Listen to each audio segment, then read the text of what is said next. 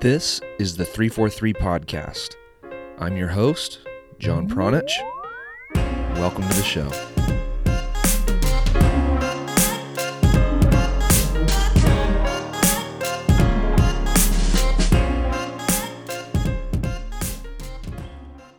Joey Antone is one of the best resources when it comes to discovering, tracking, and highlighting young American players that are eligible for the U.S. men's national soccer team. I've always enjoyed following Joey on social media. He offers something different than most American fans who have blogs or podcasts that follow the national team. Joey puts in a shitload of work to inform his followers what is actually happening with players and identifying players that are worth your time. And where does he get the information? Directly from the source most of the times. So in this interview, I asked Joey about the process that he goes through when he wants to reach out to a player and how his relationships are with agents and families and the players themselves. And more importantly, I asked him why he invests so much of his own time doing this. It's crazy. But he is the biggest fan of American soccer, and you will hear why. Long before Adam Bells burst onto the scene with his gifts and great analysis of his own, Joey was quietly filling this niche in the American soccer world that needed to be filled. That niche was high-quality, independent analysis that highlights the next generation of American players. And like I've said before in other episodes, I think it's important to highlight good work and send people towards it. Joey is doing good work, and I have full confidence in recommending that you check out what Joey does. All the relevant links to his work and a couple of snapshots of Joey's spreadsheets, which have a ton of player names and information that you can see, can be found at 343coaching.com. And that is also where you can see exactly what went into the making of some of the young American players that Joey talks about and highlights very often. And in this episode, he mentions a few guys like Uli Yanez, Alex Mendez, Efra Alvarez, and one of Joey's favorites, actually, Charlie Aguiano.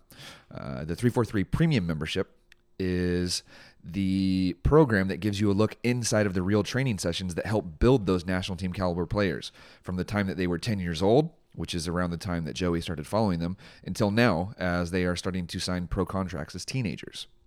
And it is the program that also helps to support and fund this podcast. So if you are a member of the 343 program already, thank you so much. If you are brand new to us and you don't know much about what we do, there are a couple ways that you can get involved. Obviously, the program I was just talking about, and that is the premium coaching membership. But if you just want to dip your toes in the water and get a feel for what we do and get a feel for why we do things and why we do them the way that we do them, you can try out our free course. All of that information is available on 343coaching.com. You can find all the benefits of the free and the premium programs. While you are there, you can check out videos, more episodes of this podcast, whatever you feel like, it's all there. So you can check out 343coaching, all spelled out.com. All right, I hope you enjoy this episode of the 343 Podcast with Joey Antone.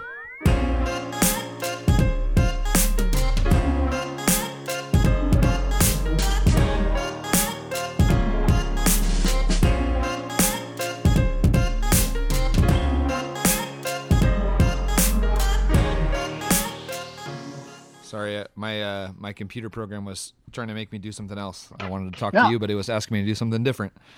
No, that's cool. I have the headphones in, so you can hear me okay? Yeah, it sounds perfect, dude. All right, cool. All right, well, so thanks for inviting me on. I'm pretty honored to be a part of this, so that's really cool. Yeah, I don't know if it's an honor at this point, but. And you and the last person I interviewed both said that it was an honor. I'm like, oh Jesus! Like, is this getting too big that I don't know that it's an honor now? Well, I mean, I've been trying to catch up on some of the old podcasts over the last couple months, and I mean, I'm definitely the least famous person you've ever had on. So when you look at a totem pole of people who you've interviewed, I'm definitely at the bottom. So it's definitely an honor to be on with you. So. I wouldn't necessarily say that. I wouldn't necessarily say that because you have a following for sure. And the first handful of people that I interviewed, which I should probably say that people that have picked up the show in the last, I don't know, year or so probably don't remember or never even saw the first interviews that I did, because those were with like recreational soccer dads and just like moms and dads basically is the best way to put it. And those are no longer available on the internet. Those have been deleted from history, and for good reason, because they not necessarily they were bad interviews, but they were the start of something and they were good practice. But the show has definitely turned into something different these days. But yeah, man, wanted to bring you on and hear about your story and figure out why you do what you do and why you follow U.S. soccer so closely, and specifically U.S. youth soccer so closely, because I feel like it's an interesting story. And again, I've said this multiple times at the start of so many interviews. I have so much to learn about you because I don't know much about you, and I'm very, very interested in learning more about you and who you are and why you do what you do. And I feel like more people are going to be interested in your story than you think. So I guess we can start with square one of, who are you and what exactly do you do? And not necessarily, I think, people might be interested in your day job, but let's try to keep it soccer specific. Sure. Yeah. So my name is Joey. I am a USA Soccer fan, first and foremost, I think, is the reason I do this account is What account? Tell me. Yes. So I'm the @USA Prospects Twitter account. Been doing that for about, 5 or so years. I mainly follow U.S. Eligible youth prospects abroad or domestic, and I just try to promote their story. I felt from an early time on Twitter that was a very uncovered aspect of U.S. soccer, is that we didn't do a very good job of promoting the young players, literally, that were grinding every day and looking for any outlet to promote themselves. Not necessarily like their brand, but just trying to get their story out. And I just felt like there was no outlet for that at the time that I started. And so I reached out to some younger players. At that time, I remember some of the first guys that would follow me back on Twitter were the 93, 94, young MLS homegrown players would follow me back, and I would chat with them on Twitter and just trying to, like you, just interested in knowing their story or what it was like. To be a young player in the MLS in 2012 or 2013, and just trying to find how to promote that better, so that more young kids wanted to be and emulate those kind of players to up the whole young professional level in America. So, what did you learn from those conversations or those messages with those players? I think you mentioned the 92, 93, 94 age groups. Like, what were some of the common themes amongst those conversations, or what stood out to you the most from those interactions? Back then, and I'm a 30-year-old guy, and I grew up in Southern California, and my first foray into soccer was the 94 World Cup. Obviously, I had tickets to a couple of the games in the Rose Bowl. I was at the USA Colombia game. I was a pretty big baseball fan before that because I lived on the East Coast prior to living in California. But the Major League Baseball went on strike that year, and so I was kind of looking for something to dabble in over the summer. And so I got really big into USA Soccer. And then once the World Cup hit, and I was at some of those games, it was an easy choice. I was a huge soccer fan following that. And then just kind of picking up on that, I kind of noticed from a young age that young players are the lifeblood of a team. And I just was really always found myself interested in watching the USA youth teams in the World Cup, whether it was the U17 World Cup or the U20 World Cup. I would stay up late, get up and watch the games in Uzbekistan or wherever the World Cup was back then. And then I would watch the Nike friendlies. And apart from the Nike friendlies and in some of the World Cups, there was hardly any televised matches for the U.S. teams. There was no publications really writing about it that were readily available or at least up to date at the time. And so I just found myself trying to hunt for any information on some of these young players, just because I was just so interested on who was going to become the next player I was going to be cheering for X amount of years. And so some of the things I heard from them were just the day-to-day lifestyle, or kind of the trials they would go on, or how they had to fly around the country looking for tryouts for teams. And back when this started, the developmental academy was really in its infancy. And so it was just really interesting. I found all those dynamics and all the player identification. I found it super interesting. And I know that's super nerdy, but I just found that whole world, that whole environment, just compelling, and just I felt like it was very underserved in terms of, finding information for that. And so that was really the evolution of why I wanted to make a Twitter account about it. I didn't think that people would want to follow me, or I don't think I'm a voice for U.S. prospects, but I definitely think that, there's enough people that ask me questions that, I'm plugged into a certain faction that, I can try to connect information to people. And yeah, it's been kind of a crazy last couple of years, to be honest. Yeah, especially the last few years. But yeah, Joey, I want to grill you on, maybe some specifics about those first interactions you had. So I want to kind of pick you apart about that. Like, maybe we can start like this. Like, how did you first think about or approach the idea of interacting with this group of players that you first interacted with? Like, what went through your mind? Like, how can I get a hold of this person, or how did you get a hold of this person, and what were the interactions like at that time? Yeah, I like it's so funny that you asked that, because the way that I interacted with those guys is literally the same way I interact with the same age demographic now. And literally I would reach out to as many people as I could find that were, playing soccer or on the radar of a pro team, or name was connected with a club. And I would just ask them questions. I would just direct message them, or tweet at them, or Facebook them back in the day, whatever it took. I would just kind of grill, just reach out and just say, hey, are you interested in talking? I'd be interested in promoting, what's going on with you, or how can I help you get your name out more so that it's easier for you to get your foot in the door with other clubs.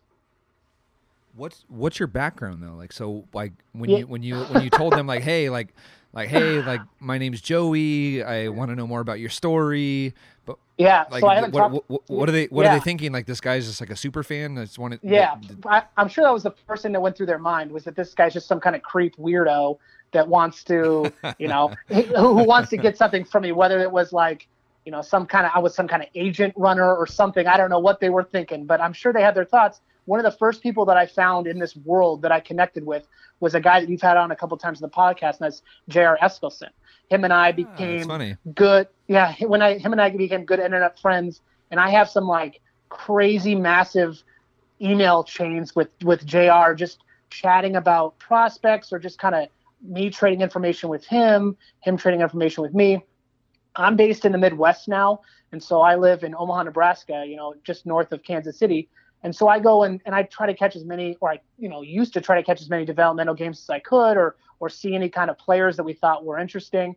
And we would just kind of share data back and forth. And so if a player ever did become interested in doing a full-on sit-down interview or sharing his story, I would really connect them with JR early on, and he would pick up those threads and interview them, as a full journalist per se, and then that would go on the Top Drawer Soccer website. So I really don't want to say that I was I definitely never wrote for Top Drawer Soccer, but I did help, and JR did a majority of the work. But him and I connected a lot and shared paperwork and just kind of traded information back and forth, because I am not a journalist. I'm actually a nurse.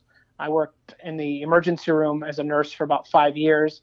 Right now, I'm working outside of the hospital because I'm back in school, and I'm in school to become a nurse practitioner, and I've got about another year of that. And so my in-depth prospecting and interviewing has really gone down over the last couple of years, because I've been back in school getting my doctorate. But it's definitely my passion. I think I was listening to one of your other interviews, and you kind of were asking one of the guys, if you couldn't do anything, what would you do? And I thought, what, if I could do whatever I wanted, I would be some kind of scout or some kind of general manager for a soccer team, and just kind of, use the Moneyball thing and just really get to know prospects and try to put a club together. So, hey, I want to explore that thought with you. And you said that if you could, choose anything that you wanted to do, it'd be a scout. What types of things do you think that you would be looking for in a player, or what types of things do you look for in a player now when you want to ask a player questions, or you want to highlight a player, or you want to tell a player's story? So I'm really curious. I think I've asked multiple people this in recent episodes. Like, if you're watching a game and you're taking notes, like what makes you move your pen? So Sure. what interests you when you're watching a player? So if you were a scout, what would you be looking for? Yeah, and that's where I come in, and I'm definitely below some of the other people you've had on your podcast, because I do not have any credentials or any kind of eye for this thing. I feel like I've watched soccer long enough, and I've watched youth soccer long enough, where I can tell when a player is going to be a professional. I feel like I can tell in their movement or their communication or their touch. I just feel like I can discern when a player is better than whatever level they're playing out right then. And I feel like I've been able to project that a little bit on my Twitter account, and just kind of follow certain guys along that I feel like are going to be better than others. But yeah, I definitely I'm not getting any calls from any clubs in America or elsewhere to leave my day job and come work for them, because I don't. But I think something very interesting that I found out after doing this for so many years is that there's certain kids that I've found that just want it more than other kids. And I feel like when you get to a certain level and your skills are all fairly comparable, that drive, and I know that's such an intangible thing, but there's certain kids that I just know are going to succeed because they have to make that succeed. That's all they have. And a kid that, and I've, like I said, I've listened to most of your podcasts recently, and I feel like I didn't want to come in here and just ramble on, Brian's teams from Chivas and Barcelona USA and all those, Galaxy players. But I met Alex Mendez in 2014. I was out in California, and I direct messaged Gary, and I was like, hey, I'm in town. I know a lot of the young players on the Chivas USA team. I've talked to their families, and I've gotten to know a lot of those kids really well. I would love to come out and watch you guys practice. And I was just blown away by their training session. And I think this is when they might have been U14 still, or maybe they're U16 level, but they were young for U16. But I was just blown away. I don't think I've ever seen any level below a professional level train as hard as those guys did. And Alex Mendez and Charlie Aguino and Ulysses Yanez, I saw those kids play, and I just thought those are guys that are going to make it. Those are kids that they live and eat, they breathe the game just like a lot of other kids, but they just have that special drive. I just knew they were going to be successful, and just watching them flourish nowadays is just further enhances my thought that, maybe I do have an eye for this kind of thing. That's a good group to be watching and to identify that, though. I want to jump in and say that, this wasn't meant to be like some PSA or anything like that of you coming on and preaching about the players. Not one bit. Actually, this is, Joey, the first time that you and I have ever talked. And so yes. From the moment that the phone started ringing, people have heard our entire interaction with each other. So this is not filtered at all. This is not edited at all at this point. And we've communicated over direct message and Twitter, a handful of times, but not much, man. And there was definitely there was definitely no coaching as far as like what this interview would entail. I think you mentioned that when I first asked you, hey man, would you be interested in being on my podcast? You're like, I'd be a terrible guest. I'm like, just let it ride. Let's see how it goes. Yeah. And so, I didn't give you much information. There was no pre-interview. There was no question sent to you. And I feel like that's important for people to know, because you have been in tune with all of the youth prospects in American soccer for quite a while, not just our guys. And I say our guys, meaning like, Charlie, Alex, sure. Uli, Efra, Shushu, like those guys who I think people are very familiar with if they listen to this podcast. But you've been very in tune with the entire landscape. And I'm curious how you might go about staying in tune with that, or keeping track of all these kids, and the process that you go through for finding out who they are for the first time and tracking them along their journey. So what do you do specifically to keep tabs on all these guys? That's a good question. I think that it's a pretty simple answer, and I just communicate with players, I communicate with coaches, I communicate with U.S. scouts, I communicate with whoever I can. And so I have a web of players that I look at and I'm interested in. And then I ask those players, who are some players that you think are good? That's a And I good asked the way to coaches, do it, Joey. That's a yeah, great way to do it. Who's somebody that you think, is better than is getting recognition for right now? And, certainly a left back of a team doesn't get all the plaudits that a striker gets all the time. But when you're playing that game, that striker knows how much quality that left back has. And so I think that that's important to highlight, is that there's special players that are not playing in special positions that we would consider special positions. So I just getting in touch with every player that I can at certain age levels, and just saying, like, hey, who was the best player you played against over the last couple months?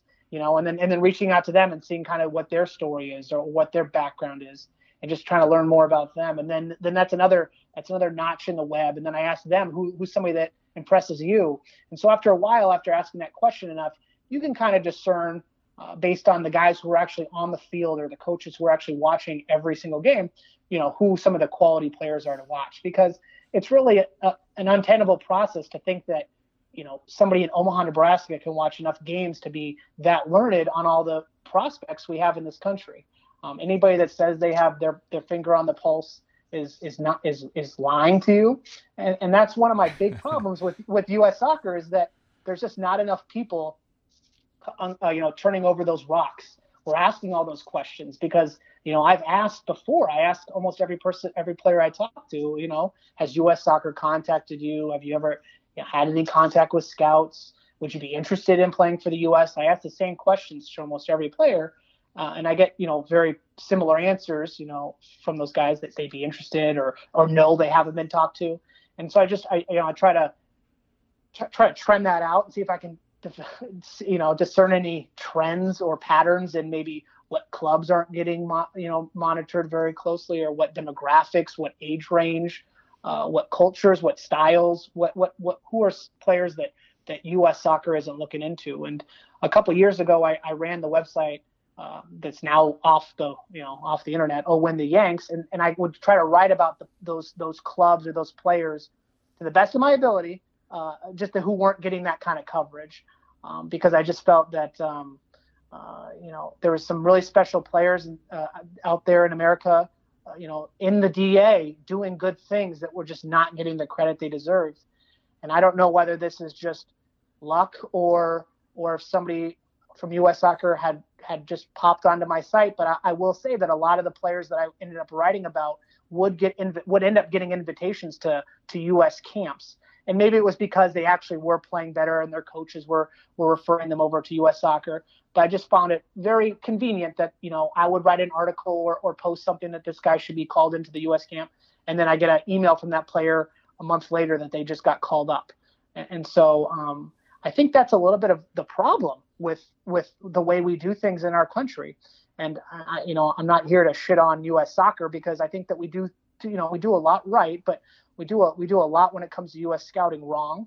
And I think the fact that somebody like me, who has no background in this and is living in a city without any kind of real developmental academy or ties to an MLS team, how I could have the kind of megaphone for this kind of thing is a problem. I shouldn't be having to put a player on blast or write an article about them to get called up.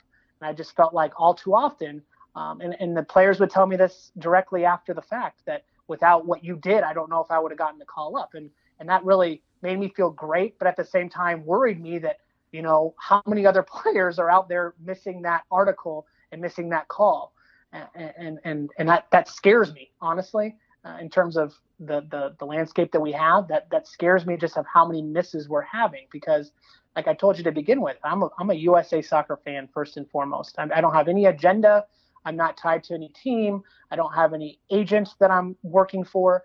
I just want us to be the best team we can be. I don't care what kind of player we have, what kind of skills I just want the best players that we have. I want to win a World Cup game. I want to have that feeling like we did against Ghana or in South Korea when we beat Portugal. I want the best 11 players we can field on that field during a World Cup game. And I don't care what U.S. Soccer needs to get over themselves with, but I just feel like at this point, we do not have the best players on that field consistently, and we're missing out on a lot of the best guys. Joey, what were some of the trends that you noticed as you were tracking these players and writing articles and seeing guys snubbed from camps or get called into camps? What were some of the trends that you noticed that were developing during that time?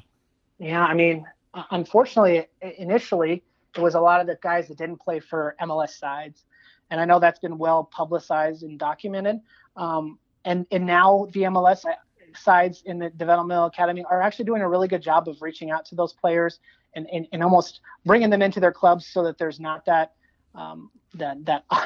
awkward, well, this guy plays for a non-DA team, but he's better than my guy issue anymore. So I don't know if that's right or wrong to pluck guys from clubs they've been with since they were little, but that's happening more. But all too often, players from, whether it was Shattuck St. Mary's or the Dallas Texans, big clubs, we're just getting passed over for guys that were with MLS sides. And so I noticed that a lot early on. And then more recently, I've been talking to a lot of players abroad and finding players that are American.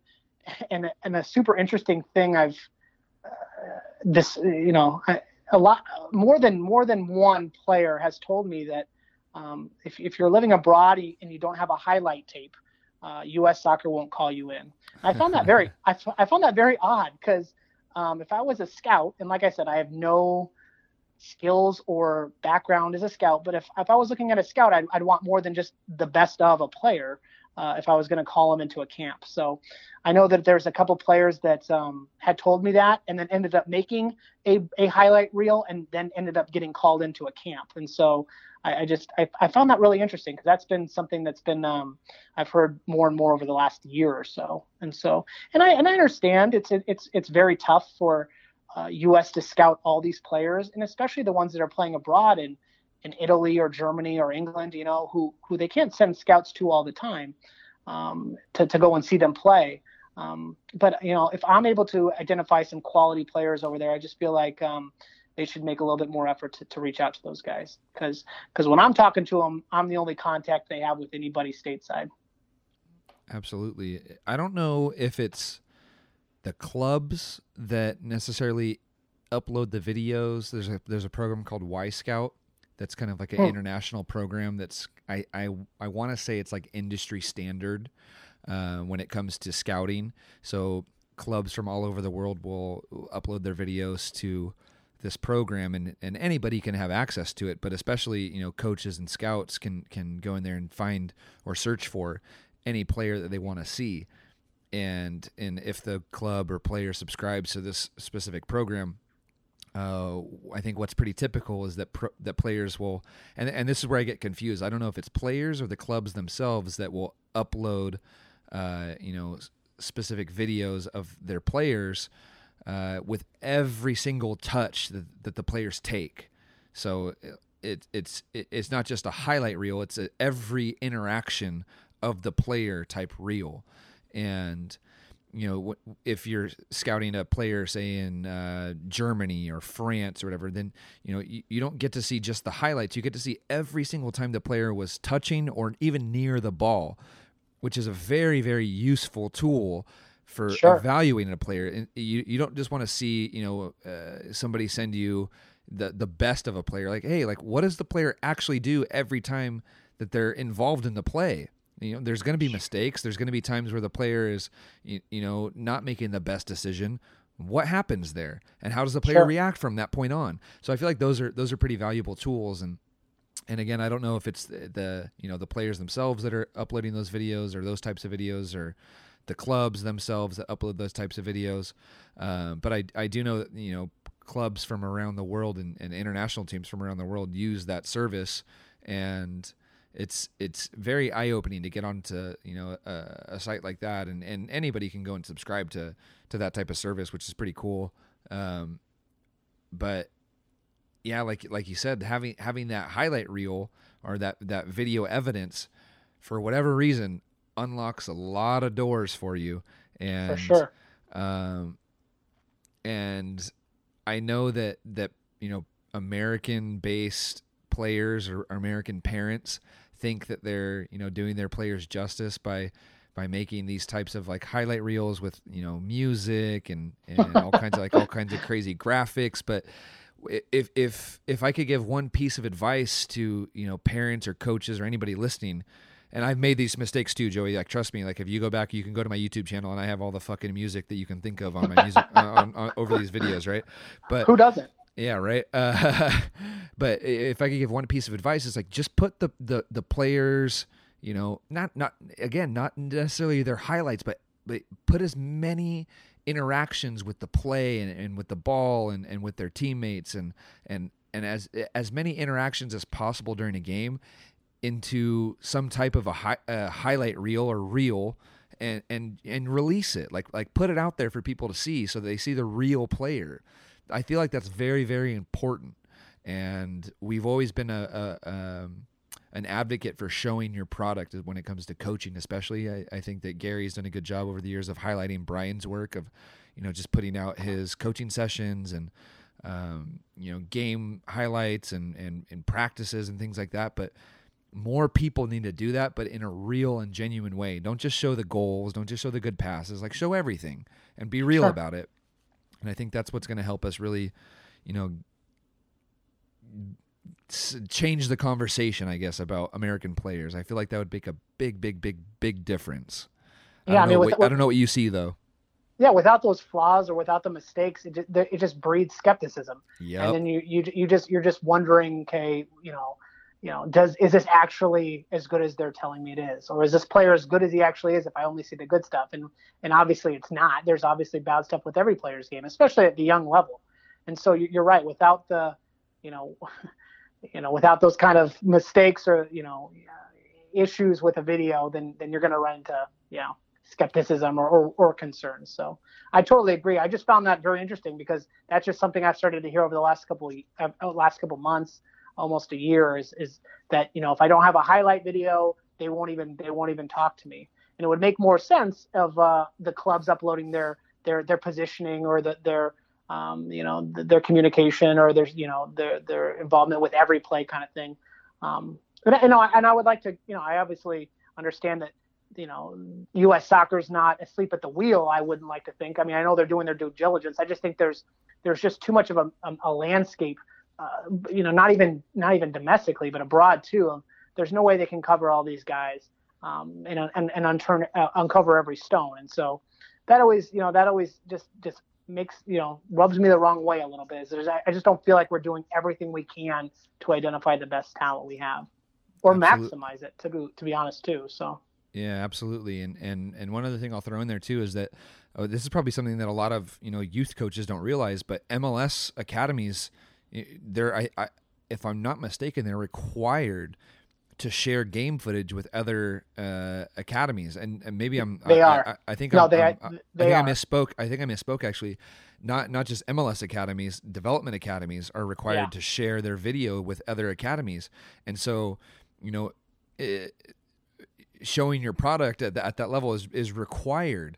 And so if you're not videotaping and evaluating your team and your opponent at from U11 onward, you're not in tune with the way that the world is reviewing or viewing the game at that level, because I think that's industry standard again to be recording practices and games from probably from U11 on, and that's starting to become very obvious at our academy level, and I think that's very, very important for people to know if they don't know already.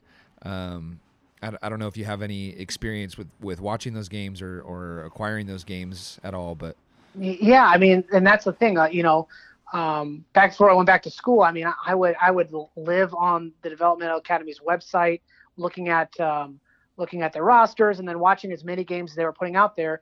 And only more recently have there's been almost, a lot of clubs put their games on YouTube, and I'll watch certain games of, a couple high quality, squads. And I don't have the time that I used to have to dedicate to that. So I'm definitely not as plugged in player to player as I used to be.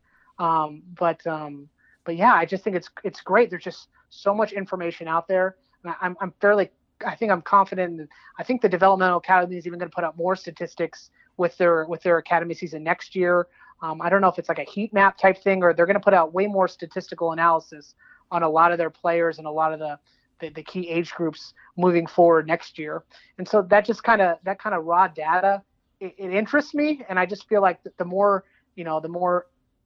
information we have out there, the more people ciphering through it, whether that's official MLS scouts or US scouts or fans like me, the better, because I just feel like the cream will rise to the crop if people are doing that kind of work. Joey, as much as it sounds like crazy, I want to move away from actual statistic talk to back to your opinion. Yeah. Because I'm not one bit interested in, the heat maps or bio banding or any of this, stuff that US soccer is trying to introduce. I think that's all just a smoke and mirror show to take away from other stuff. But I am interested in your opinion. So I would love to hear about some players that you are excited about right now that maybe people don't know about, or maybe people know about but don't really understand why we should be excited about them. And I'll kind of let you run with that however you want to run with it. Sure. I mean, I think when you originally reached out to me, I had declined the invitation to come on here. One, because I thought I'd be a bad guest. But two, my foray into podcasting, at least in the soccer realm, is pretty. I'm a novice, obviously, and so I'm actually going to be on Adam Bell's podcast here in a couple weeks, and we're gonna do a deep dive into the U20 pool. Here, you had him on a couple weeks ago from the Scuffed podcast, so we're gonna go over some of those players on his podcast. But yeah, I think that back when I first started the Twitter account, like I told you, there wasn't very much information on these players. Maybe I'm just more plugged into the people who are talking about it now, but I feel like there's a lot of information on some of the guys out there right now.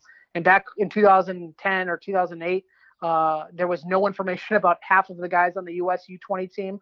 And now I'm just looking at a roster and half of the guys are professionals or more than half are professionals. So I like I said, I don't want to reiterate what you and Adam talked about on the podcast, or even what you and I've talked about, but a guy like Alex Mendez is a kid that I'm really high on. I watched him play over the weekend in the U19 DA quarterfinals, and I'm really going to try to make the semifinals in Kansas City, make the drive down and watch them play, because every time I watch him play, I just feel like he gets better and better, and I don't feel like that's the case for a lot of players at that level. I'm not sure if they're tapped out or they're just playing against better competition, but I feel like every time I watch him play, I just feel like he adds another aspect to his game, and I just feel like he's a player that back when I saw him play as a U16, I don't think he was as marked as a star as he is today, and I just feel like he's really put in the time and effort and really has the skills to become, maybe like a talisman for the U20 team.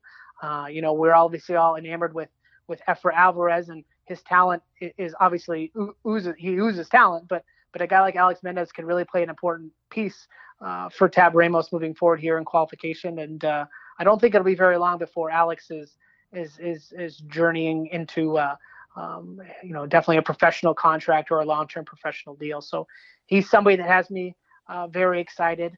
A guy that you guys talked about, or at least Adam has talked about on his podcast, is Sebastian Soto, the goal scorer from Real Salt Lake, 2000 number 9 from Real Salt Lake. I don't think it's going to be very long before Sebastian is moving to Europe. I know there's a number of clubs that are interested in Sebastian, and I actually think he'll probably make a move here to Europe to a big team, probably in the next month or so, will be my guess. I think he turns 18 in a couple weeks, and so I think that he'll be a guy to watch going forward too.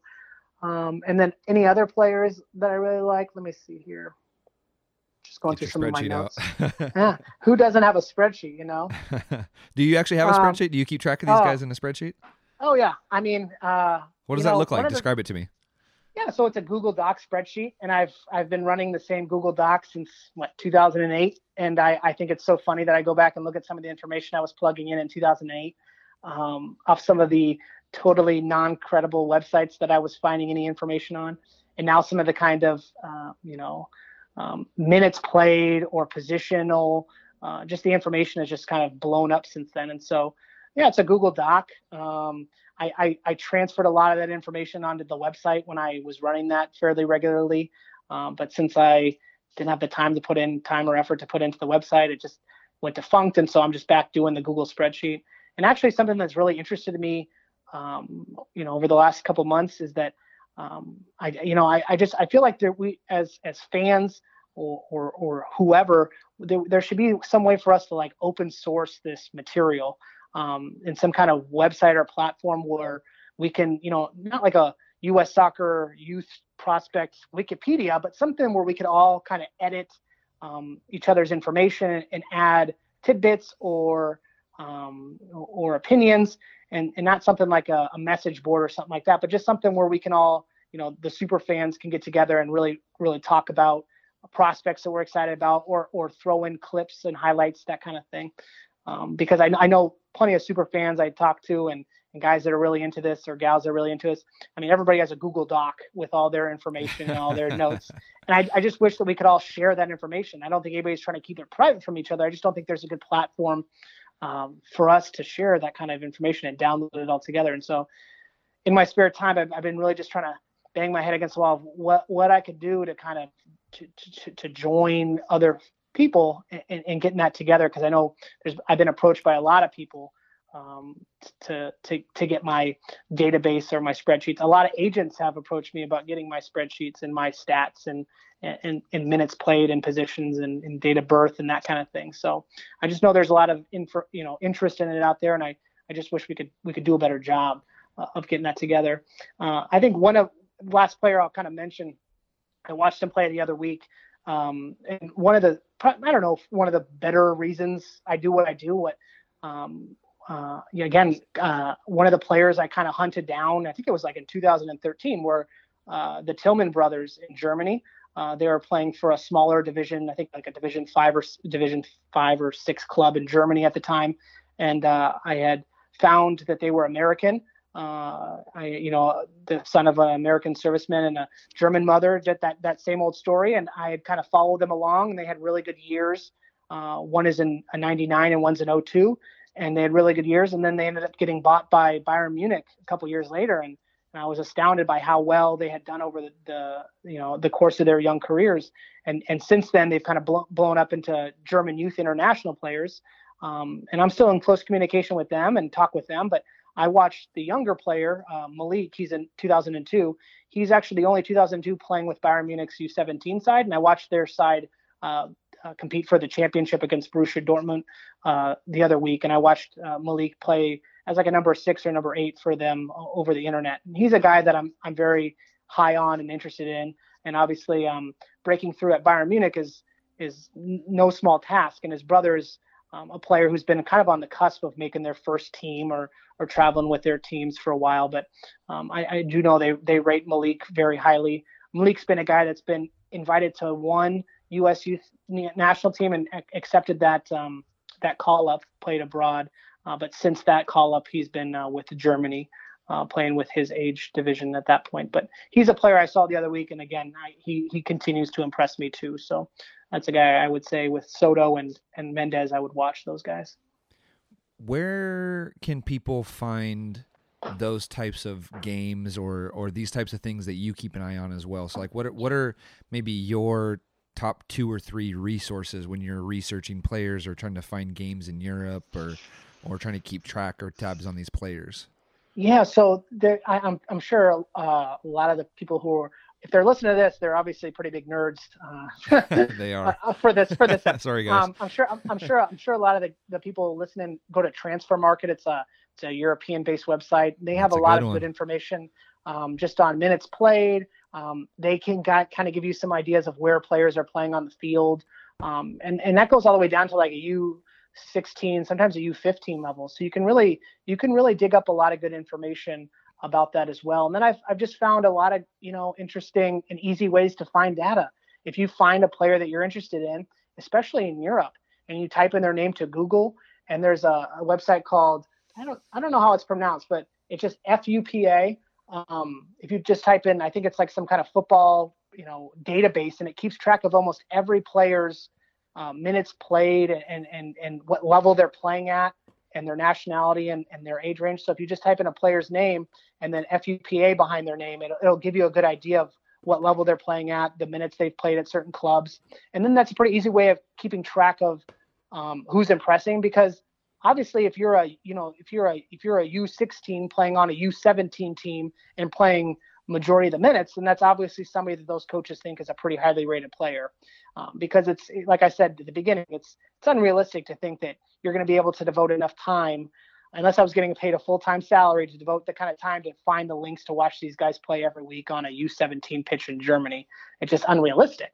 And so I base a lot of kind of what's who's kind of progressing in certain clubs off the level they're playing at and how many minutes they're getting at their club.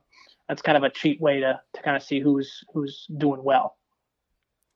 I want to end with two questions, Joey, and I'm going to save the one for last, I guess, but I'll start with this one. What have your interactions been like with agents when they've been, you kind of mentioned that they've contacted you about your information or things like that. I'm curious what that's been like and what, I guess, just the overall experience with dealing with an agent, because I feel like that's kind of like a dark world that a lot of people don't know about, and especially at these younger ages that you track, like 14, 15, 16, 17, 18 years old.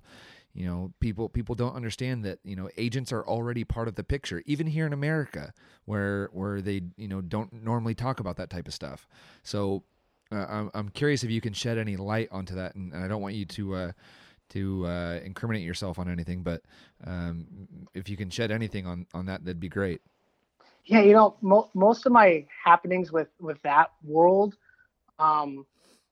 happened when I was running my website, and they were a couple years ago before I had gone back to school.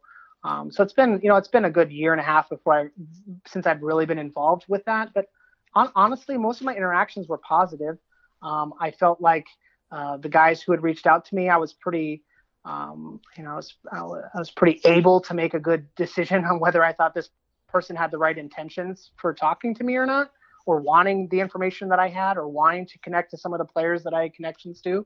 And so I would say that I still have a pretty good relationship with a few, agents, because I feel like they are a piece, whether you like it or not. They're a piece in this machine, and players do not get the opportunities they get without that piece of the machine working for them.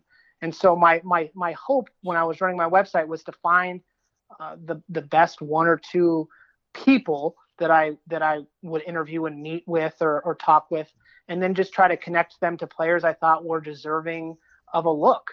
I'll be honest, I did connect some players to people that I liked in that world, and I just felt like at the time, and still to this day, I don't have any regrets, but I just feel like at the time, certain players needed help getting attention to get clubs to look at them, or to get opportunities that they weren't going to get otherwise. And I just felt like that was the right thing to do in my position, is to say, you know what, I've built a relationship with a player or with a parent or family, and I didn't want to blindside them and say, this has all been a ruse. This relationship was just to get you to an agent or whatever, because that was not the case. But I just felt like certain players were stagnant, and they could really benefit from talking to somebody who maybe knew that world a little bit better. But I always did worry that, do these people have the best intentions of this player or this parent who I've come to really, really enjoy and really, get to know very well and consider a friend? Do they have the best intentions in mind? And, that bothered me a little bit, because again, I have no stake in this game. I'm just trying to do what's best for everybody involved. And I don't think I hurt anybody in the process, but that always was a little bit, tenuous. I'll say that was a tough process of connecting those two players in the game. But I would say I have a good relationship with a few agents to this day.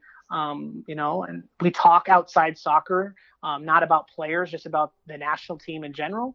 And so, I think I try to weed out all the the people that I didn't really trust early on, and build relationships with both the agents and the players and families that I thought were were the right people at the beginning. It's very important work that you're doing there. I feel like. All right, last question, Joey. I want to ask you a question I've been really enjoying asking a lot of guests lately, and you can take it and run with it however you would like. But the question is, what do people need to know? And again, you can take that and run with it however you would like. Interesting. I'll say this.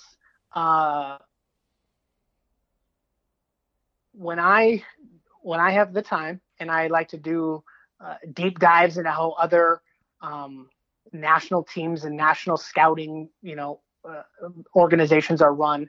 And again, you guys have had long, great conversations that we as the United States cannot copy and paste what other countries are doing.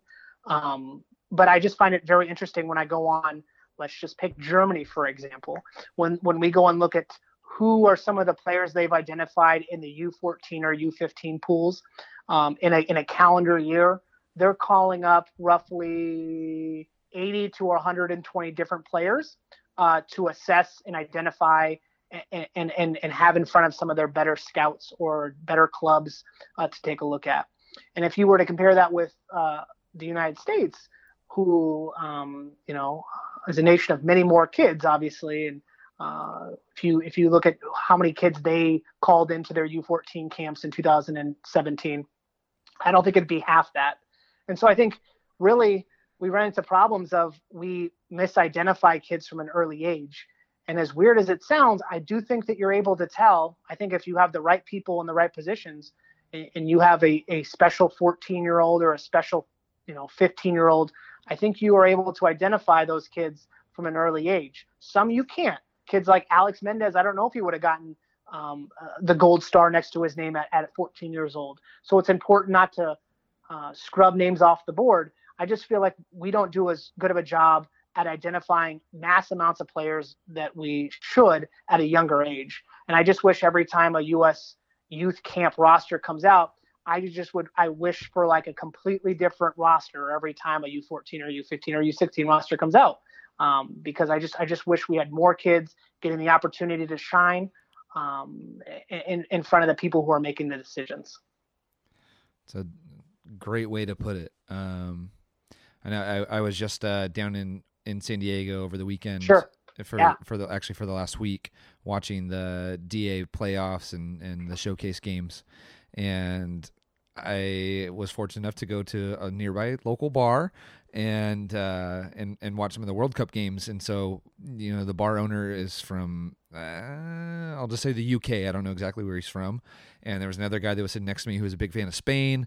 I was there just watching the games, and we were all kind of just BSing about like what it would be like if Southern California had its own national team, right? And I think that's always been like one of the things we've always said, like, what if Southern California had its own national team? And what if Northern California had its own national team? And what if Washington or Oregon or all these other spots or hotbeds in the United States had their own national teams? And it kind of goes to what you were just saying right now. It's like to see new faces or to see different faces involved in the picture more often would be something that would be very, very helpful.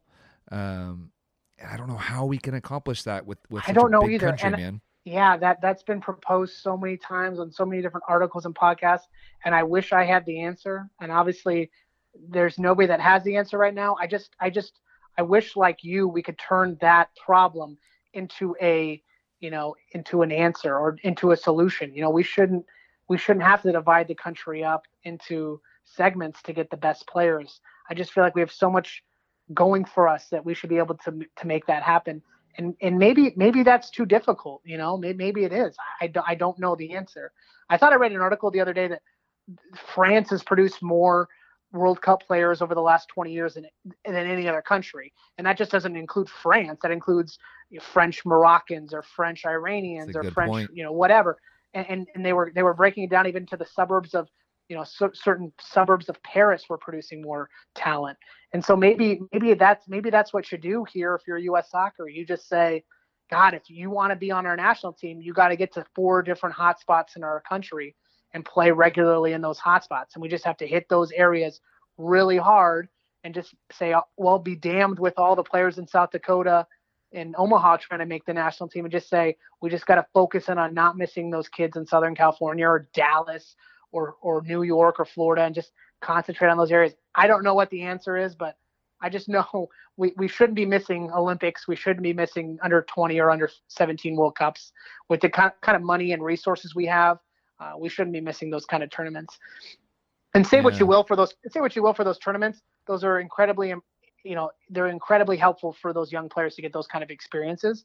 And so I'm all for doing whatever you can to make those tournaments, and then just, throwing hell to the wind and just seeing what we can do there. Because I just know, when you watch as many of these World Cups, Youth World Cups as I do, the kind of players that play in those do gain, invaluable experience and exposure to clubs abroad. So yeah, it's an interesting problem, and I don't know. I don't know if we'll get an answer for it in the next 10 years, 20 years. I'm not sure, but somebody's got to figure something out. People are paid too much money to not figure this out.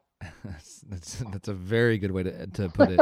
All right, Joey. Well, I appreciate your time, man, and I hope this was good practice, a good warm up for your podcast, the recording with Adam Bells soon. And people, if they haven't listened to Adam's podcast, I'll try to link to that in the podcast so they can go and listen to my talk with Adam, and then eventually find your talk with Adam as well, because I think that's going to be a good chat.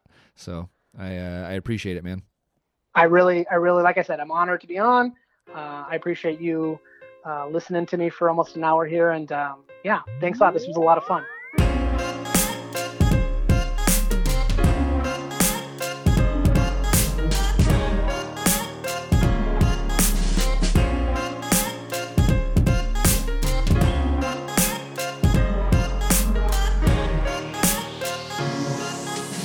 All right. Thank you for listening to another episode of the 343 podcast. And thank you to my guest, Joey Antone.